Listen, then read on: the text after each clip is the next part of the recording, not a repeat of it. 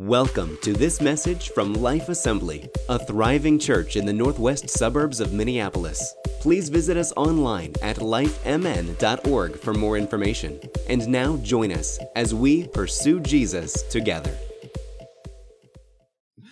Man, I tell you what, being in the north, it's so funny. We don't see people for like half the year, and all of a sudden as things start to unthaw, all of a sudden people are breaking out of their homes.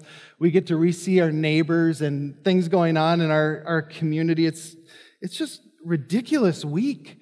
Wow, I'm really kind of excited about it too. I do love the seasons. I love what the seasons offer us because it kind of brings us to something new each season that comes forward.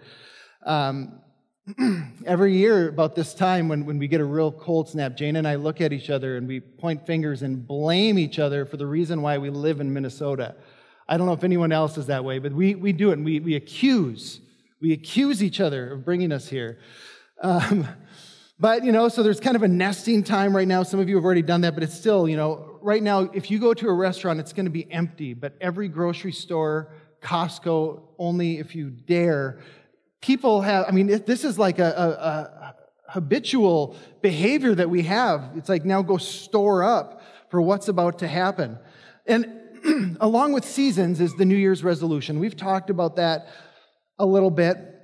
And sometimes it's really difficult once the year starts kind of going on and to follow through with New Year's resolutions. And you see that at the gym. A lot of times people who go there year-round, January, they kind of take a break because they know the people that are coming in are going to be gone so they can get back to their equipment, have their own space.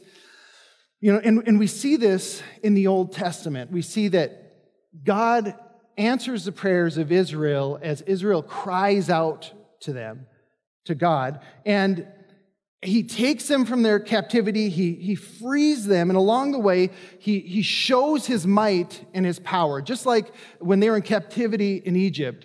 And God shows up, and God shows up in a way that people cannot deny that the God of Israel is the true and living God. There is no God that could even compare or be in the shadow of the God of Israel. But the problem is, and like the problems with New Year's resolutions and those things, we have a way of just kind of getting bored with it. We get a little distracted. And like we talked about last week, double-mindedness. And nowhere in the scripture does it say, if you are double-minded, it says you double-minded, knowing the nature of who we are. In Exodus 19, we see God laying out his plan, and really he proposes a relationship to Israel. He says in chapter 19, verse 1, on the first day of the third month after Israelites left Egypt, on that very day they came to the desert of Sinai. After they set out from Rephidim, they entered into the desert of Sinai, and Israel camped there in the desert in front of the mountain. Then Moses went up to God, and the Lord called to him from the mountain and said, "This is what you are to say to the descendants of Jacob, and what you are to tell the people of Israel." Verse 4, "You yourselves have seen what I did to Egypt, and now I carried you on eagle's wings and brought you to myself." Verse 5, "Now if you obey me fully and keep my covenant, then out of the nations you will be my treasured possession. Although the whole earth is mine, you will be for me a kingdom of priests and a holy nation. These are the words you are to speak to the Israelites." So God, in a miraculous way, brings Israel out of Egypt. And those of you who are familiar with the story, it is just sign after sign, wonder after wonder. And Israel, they get across the Red Sea that God had parted in a mighty way. And then they get hungry, and then they said, we would have been better in Israel. And then God gives them manna. Then they get thirsty. And then they say, we would have been better in Egypt. Did I say Israel? I meant Egypt. We would have been better back in Egypt. We would have been better. Why did you bring us here? You just brought us here to die. Double-mindedness. Don't you think if God could part the Red Sea, don't you think he's going to take care of you? Don't you think? And so Moses had this interaction with God, and God made this proposition. hey, I want this relationship with you. I want you to be this kingdom. I want you to be this people that I just so into, and you're going to change the entire earth. And Moses heard this, and he goes, okay, I'm going to go to the elders, and I'm going to go to the people, and I'm going to present what you just proposed to me. So then, verse 7, so Moses went back and summoned the elders of the people and set before them all the words that the Lord had commanded him to speak. In verse 8, the people all responded together, we will do everything the Lord has said. So Moses brought their answer back to the Lord. So he said, if you obey me fully and keep my commandments, then all of the nations, you will be the treasured possession. So every time I read this, I've printed it out and put it on my wall because this just makes my heart absolutely leap. It says, when the people all responded together, we will do everything the Lord has said. Can you imagine in one voice the city of Maple Grove? Can you imagine, or better yet, all the churches? Right now, I'm with a group of pastors in our city, and we try and meet once a month, and we pray, we talk about different things going on, and we've been talking about just a way to be able to come together and maybe, do something. We've just, been throwing different things out, but we come and we want to encourage one another. Can you imagine all the churches coming together? And it says, the people all responded together, we will do everything the Lord has said. Can you imagine the power that has in a community, in a region? Can you just fathom that for a moment? Yes, we will. It's amazing that a group of people can do so much good when they're together, but they can also do so much bad. And it doesn't take long, does it? It doesn't take long. Studies have shown when a group of people and people with high morality and ethics, when in a crowd, will do things they never, ever would have ever done alone. Study after study shows this. This is why adults and parents know this after they've lived some lives, and they say, kids, show me your friends and I'll show you your future. Right? We say, okay, we know that the people around you will deeply influence you. Get around the right people. Think of the crowd that followed Jesus. They worshiped him. They praised him. They ate the food that miraculously came from his hands. Some of them laid down their coats in the city as Palm Sunday came, and as they came and worshiped Jesus. And it wasn't but days later as they shouted, "Crucify him." The same crowd. Think of Israel. They agreed to everything that the Lord had said. I just read it. And as you keep reading, Moses goes up with the 10 Commandments, and the people think that God killed him because he was gone so long, and they see thunder and lightning, and all of these things are happening. And so they say, okay, give me all your gold. We're going to make a golden god. And then they put the gold together, and all of a sudden it came out. It was a calf. God is now a cow. How on earth can we change so quickly? But look at the power when we are in one accord, in unity, going in one direction, which the Bible calls us as a church the body of Christ, and this is how we are supposed to function. This is actually why I love Bible camps for kids. And we have kids camp. Jane is really a part of our district kids camps, and youth camps we've been a part of for years. And part of it is, and I remember the effect that it had on me when I'm in this little town in North Dakota, and I felt like I was the only Christian. I never really saw anything that resembled Christianity, and so it was really hard for me to be outward in my faith, and at times I tried, but I just always felt like I was squished back down. But all of a sudden, when I went to camp, and now there's hundreds of kids raising their hands and on their knees and worshiping God, something happens. Something happens, and the kids all of a sudden go, oh, I'm not alone. I'm not alone. I could do this. I can serve God. There is something powerful that happens, and our kids, they absolutely need to see things like this because they're at school day after day seeing the opposite. So what happened after Israel agreed with one voice? Moses took the word that the people said, and he went to God and he said, this is exactly what the people said. And God said, okay, we're going to make a covenant. And he said, now what I want you to do is we're going to have a time of consecration. A time of consecration. Last week, we talked again about double-mindedness. You double-minded. We see that Israel, double-minded, right? We are double-minded. And it was a time at the end where he just said, okay, let's pray. Lord, reveal to me ways that I'm double-minded. Let's consecrate ourselves before God and say, God, what do I need to do? How do what kind of changes can I make? Consecration. What led Israel away? Ungodly leadership, over and over again, led Israel away. Sometimes it was just their own sensual desires led them away. And a lot of times when the people spoke, the leaders would follow what the people were saying.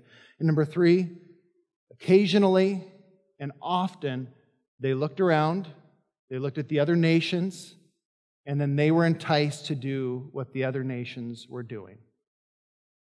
And they were drawn away. When we pray in Jesus' name, we are saying to God, we recognize that no matter how much I, Dale DeMel, consecrate myself before you, I will never be perfect enough to be in your presence.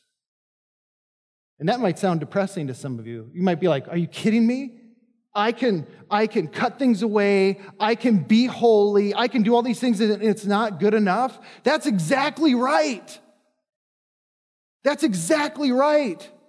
This is why we need Jesus. Friends, this is why we need Jesus. This is why that we can stand before a holy God. It's not because of my preaching jacket, that's for sure. Okay? It is because of what Christ has done for us on the cross. It has nothing to do with what we did. But when we consecrate ourselves, we are drawing nearer to God. And the Bible says that He draws near to us as we draw near to Him. That is a promise. Like the hymn says, what can wash away my sin? Nothing but the blood of Jesus. What can make me whole again? Nothing but the blood of Jesus. Oh, precious is the flow that makes me white as snow. No other fount I know. Nothing but the blood of Jesus. Like I said, James 4:8, come near to God and He will come near to you. Wash your hands, you sinners, and purify your hearts, you double-minded. Not if, right? Philippians 2:5, in your relationships with one another, have the same mind as Christ. Have the same mindset, depending on the version that you're reading. The mindset of Christ.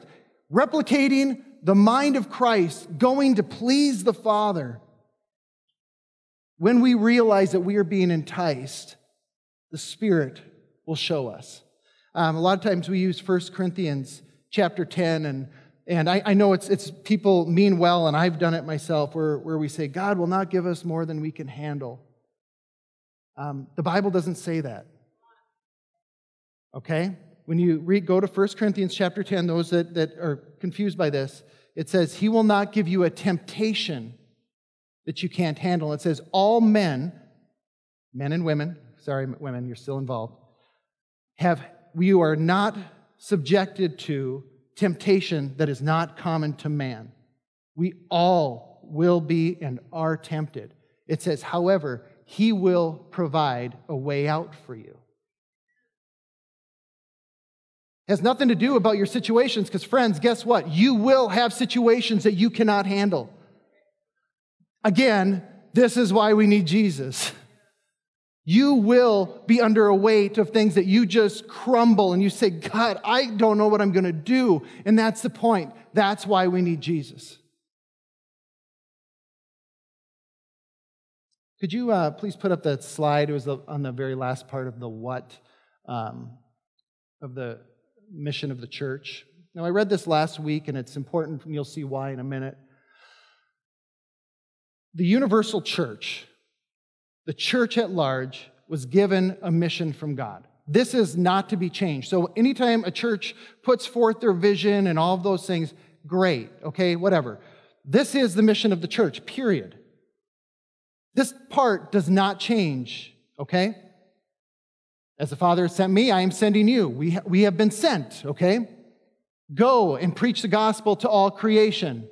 I underline repentance and forgiveness because this is good. Repentance and forgiveness of sins will be preached. We better be preaching repentance and forgiveness in this church, even though it's highly unpopular because in our nation, sin, really, because we can just do whatever makes us happy, right? Right? So sin is very unpopular to preach. Matthew 28, 18 through 20, therefore go and what? Make. It's a verb. We make disciples of all nations, baptizing them in the name of the Father and the Son and the Holy Spirit, and teaching them to obey everything I have commanded you. If you have not been water baptized, friends, this summer, we're again renting out at Fish Lake. This time we're going to do our service outdoors, and then we're going to go and eat together. And if you haven't been water baptized, let's do it, okay? It's a commandment. Let's go. Okay. And surely I am with you always to the very end of the age. Acts 1:8. You will receive power. You shall be my witnesses. The power of the Holy Spirit will give us confidence, give us the words to be able to share the message of Christ. So, that's the what. Now, this is where churches are given freedom. The how. Okay? God has gifted us. We are individuals. You go to one church and you go to another, and there's going to be different passions and different gifts and different levels of gifts and abilities that they have because God has given it to them. We as a church, the same thing. Now, a lot of churches, we do the same thing, especially if it works. We read something and the way that the world is interconnected, we can go online and go, wow, that's working there. I think that could reach a need in our community, and we steal it. And it's awesome. That's why churches are so good about sharing resources, things that are working, because they realize it's bigger than just them.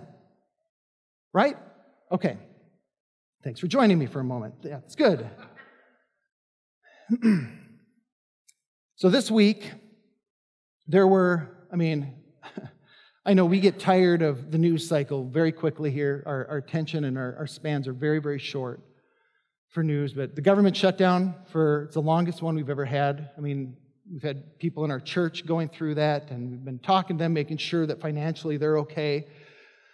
We had the bank robbery in Florida, where I think it was 5 people that were needlessly killed. Just yesterday, some people in a Catholic church had been murdered, and I think the last I read, the young man was still at large. The Covington Catholic School, if you saw the news with this, the initial news that came out proved to be, in the way that the media ran with it, gave a narrative that was totally false. You just look at the things that we faced this week. And lastly, another heartbreaking story, and this is what we're going to talk about for a little bit, that absolutely broke my heart, was to watch what happened in New York City as lawmakers, with big smiles and celebration, signed into law an extension of late-term abortion to kill full-term babies. I just watched, and I could barely stand what I was seeing. Women are not gloating when they go in. They're not celebrating. This is a hard thing that's happening to somebody. The crowd can lead us in a wrong direction. I've known women who've had abortions. I've known women in the church who have and who've struggled with shame and who've struggled with just all the weight that comes with that. But I've also seen women share their testimony. I've seen women share about the mercy and the grace of God going before them and helping and speaking into the lives of other people. And for those who may not understand, there is a burden, there is a pressure and intimidation that happens to people that are walking through these things that some of us will never, ever, in a million years, be able to understand or grasp. There's so much healing that needs to take place, and we need to be a church to be there. We need to be a church supportive of families who've gone through difficult things like this. But know this, we will always counsel and encourage to give up your child for adoption. It's amazing that somebody would walk through a full-term abortion and still have to deliver the baby dead versus delivering a baby. And I could pull up my phone right now and I could just call multiple people that could right now come here and pick up a baby. For those who have already adopted, I want to say thank you. For those who have done foster care, I want to say thank you. For those who have given money, made food, helped clean, watch kids, to someone who is adopting or going through a process like this, thank you. For those who have prayed for people in these situations, thank you. But as a church, I believe we can do more. I've been communicating a dream with some people from our church for some time, some outside to help me with resources. For the last few months, we've been talking about starting an adoption and a foster fund to help people who can't afford to adopt. This will be a fund to assist families adopting or those fostering. We also understand that these people need support networks, and we have that here at this church. There are groups in our community that we can align with, that we can come along and try and resource and be there for. I don't know if you know this, but Life Assembly already has that DNA in it. At one point in our youth group, we had 50% of our kids that were adopted. Some of them are already grown. Some are here right now. Jane and I have spoke with people that are planning on adopting and some who hadn't even told family members yet. Right now there's a woman in our church who's a professor and social worker, and she's in the middle right now of adopting. And I talked to her. She said, I want to set up resources and people to come in and be able to help people that want to learn about what to do. Right now, as of Friday here in Minnesota alone, there are 152 kids in our state that are looking for a forever home. A God dream for us is to be the most welcoming church to families who have adopted, who have mixed races, fostered, combined in whatever way that they're combined. Now, I get it, there are a lot of complications, but these families need support as well. Now, as a church, this doesn't mean that we're changing directions.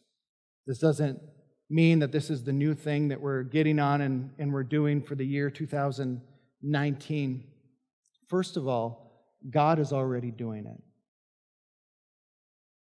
At one point, like I said, 50% of our youth group was adopted. I started looking at families and hearing their stories on how it happened after their kids were already raised, and then they decided to go in and adopt, and the cost that it cost them. Now, I have to be honest with you, this was something that we've been talking about and wanting to launch in September as a pastor and wanting to be strategic. I thought, what great energy to have coming through the summer and into the fall and being able to get on board and get our church all united and saying, as one, we are going to do this. But this week, my heart was so wrenched by what I was seeing. I thought, why wait? Why wait when we can start right now? Our mission here at Life Assembly is to make and multiply disciples in a diverse, multi-generational church. This doesn't complicate our mission. In fact, it enhances it, and I believe that it upholds it, it supports it, and it says that we are for something. It goes beyond a lip service of saying, we would just rather that you adopt. No, we are going to support families. And frankly, I don't care if we give $100 to somebody who is trying to adopt. We are going to start putting a foot forward and saying, we are supporting this in our community. Period. End of story. I am for adoption. I am for foster care. When my wife and I, when we got married and we moved out to Hutchinson, our house number was 937. And I remember that because that's how many square feet we had finished. And we thought we were so blessed and we were super idealistic, and we just started opening up our home. And we had 12 kids. It was 12 kids, right, our first year. 13. And one time we got a carload. It was like 2 a.m. And we said, "You know how big our house is?" And they said, "Yeah, well, it was just a terrible situation." So we start putting out blankets and sleeping bags and make it like a slumber party in the middle of our living room. And we had one little living room, and that was it.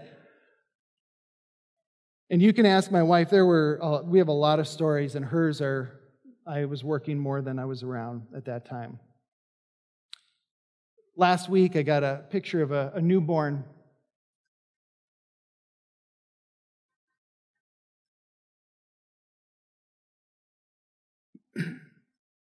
The kid used to come to our youth group. He would eat at our house when we could open up our doors. When we moved back, we heard things got really hard, and I went and met with him at Dunn Brothers because you know I love coffee. And I said, "Here's the deal. If you can stop, you have a window of time to come to our house. This is it. We're going to get you out of that city. You're going to come to our home, and you're going to be in Jana jail." Now, if you don't know about Jana jail, it's really uncomfortable. I've been there for a long time. Sorry, I couldn't resist. I'm sorry. It was really easy. Yeah. Later, I found out he couldn't remember a word of our conversation. The next day, unknown to me, my wife went and pulled him out of a meth house.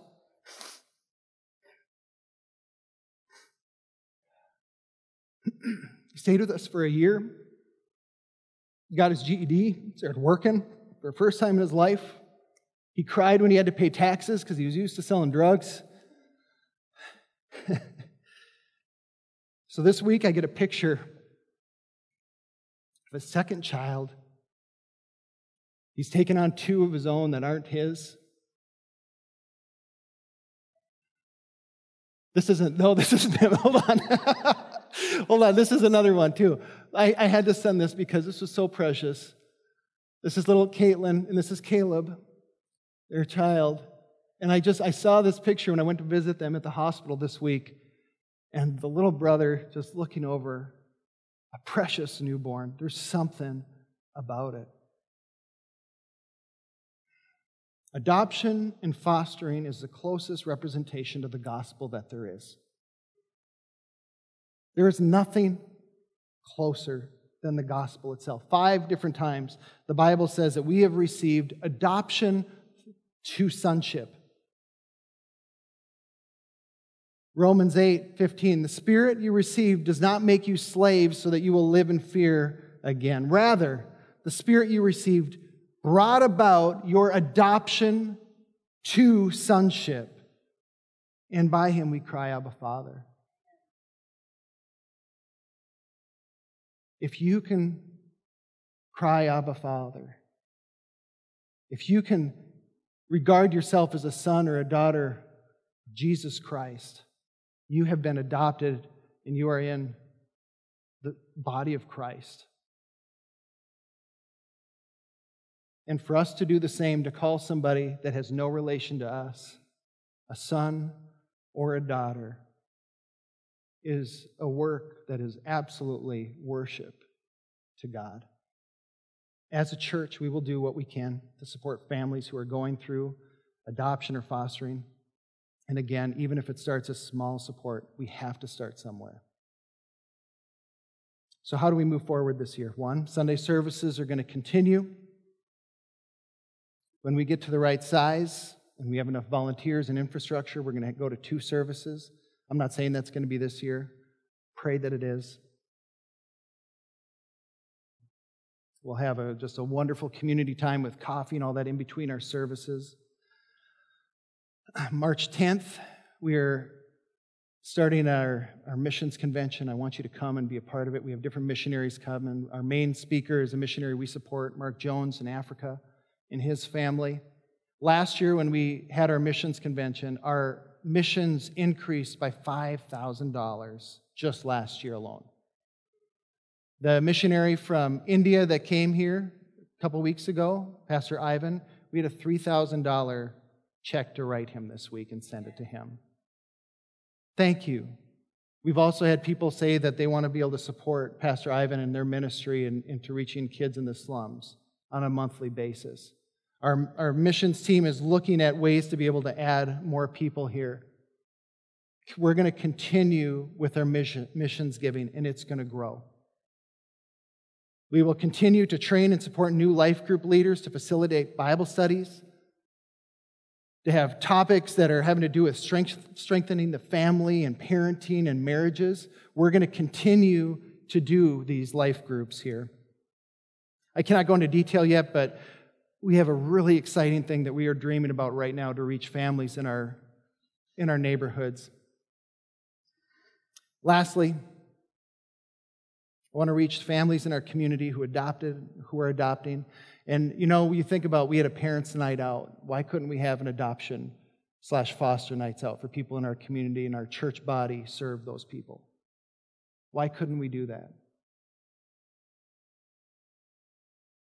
I spoke with a woman in our church who is in this process right now, and she said, I will set up everything that needs to happen. I'll bring in the right social workers and people so we can start going and taking steps forward as a church. So someone might be looking around and saying, well, we're just a small church. What do we matter? For some reason, Jesus seems to think one matters. If it's good enough for Jesus, it's good enough for me. Matthew 18:12-14, he talks about this. Won't a shepherd leave the 99 for the one? And when he finds the one, doesn't he celebrate more over that one than the other 99 that he found? We as a church can do something great. And it's going to be more than one.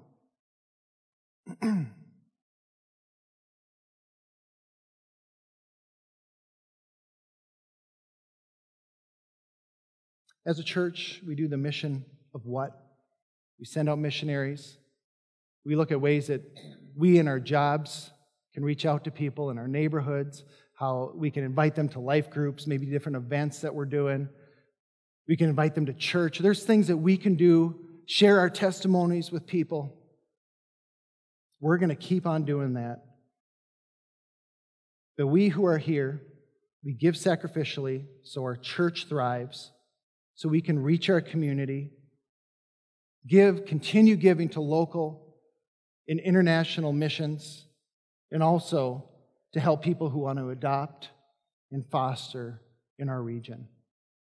And I hope that you can join me. I hope that you can join me as people come into this church and welcoming them in. I hope that you can join us in celebrating when we see people in our midst adopt or foster, because it is worth celebrating, and this is what we stand for. Would you please stand?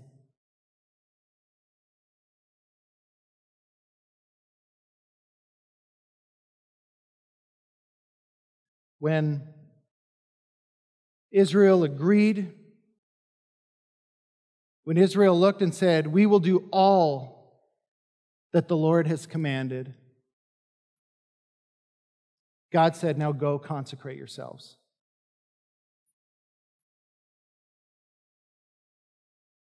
When's the last time that you've consecrated yourself? When's the last time that you looked and you said, God, I really need to get on my knees before you? I believe that we're in a time of consecration as a church. Heavenly Father, we come before you in the name of your Son, Jesus. I love that we can come and sing of how good you are. Thank you, Jesus.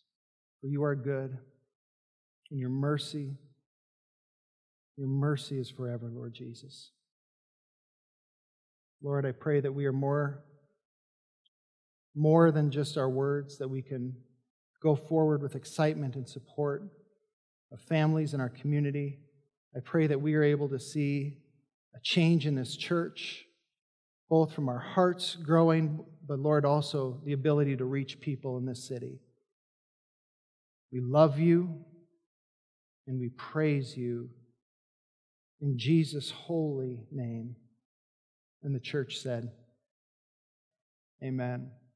Amen.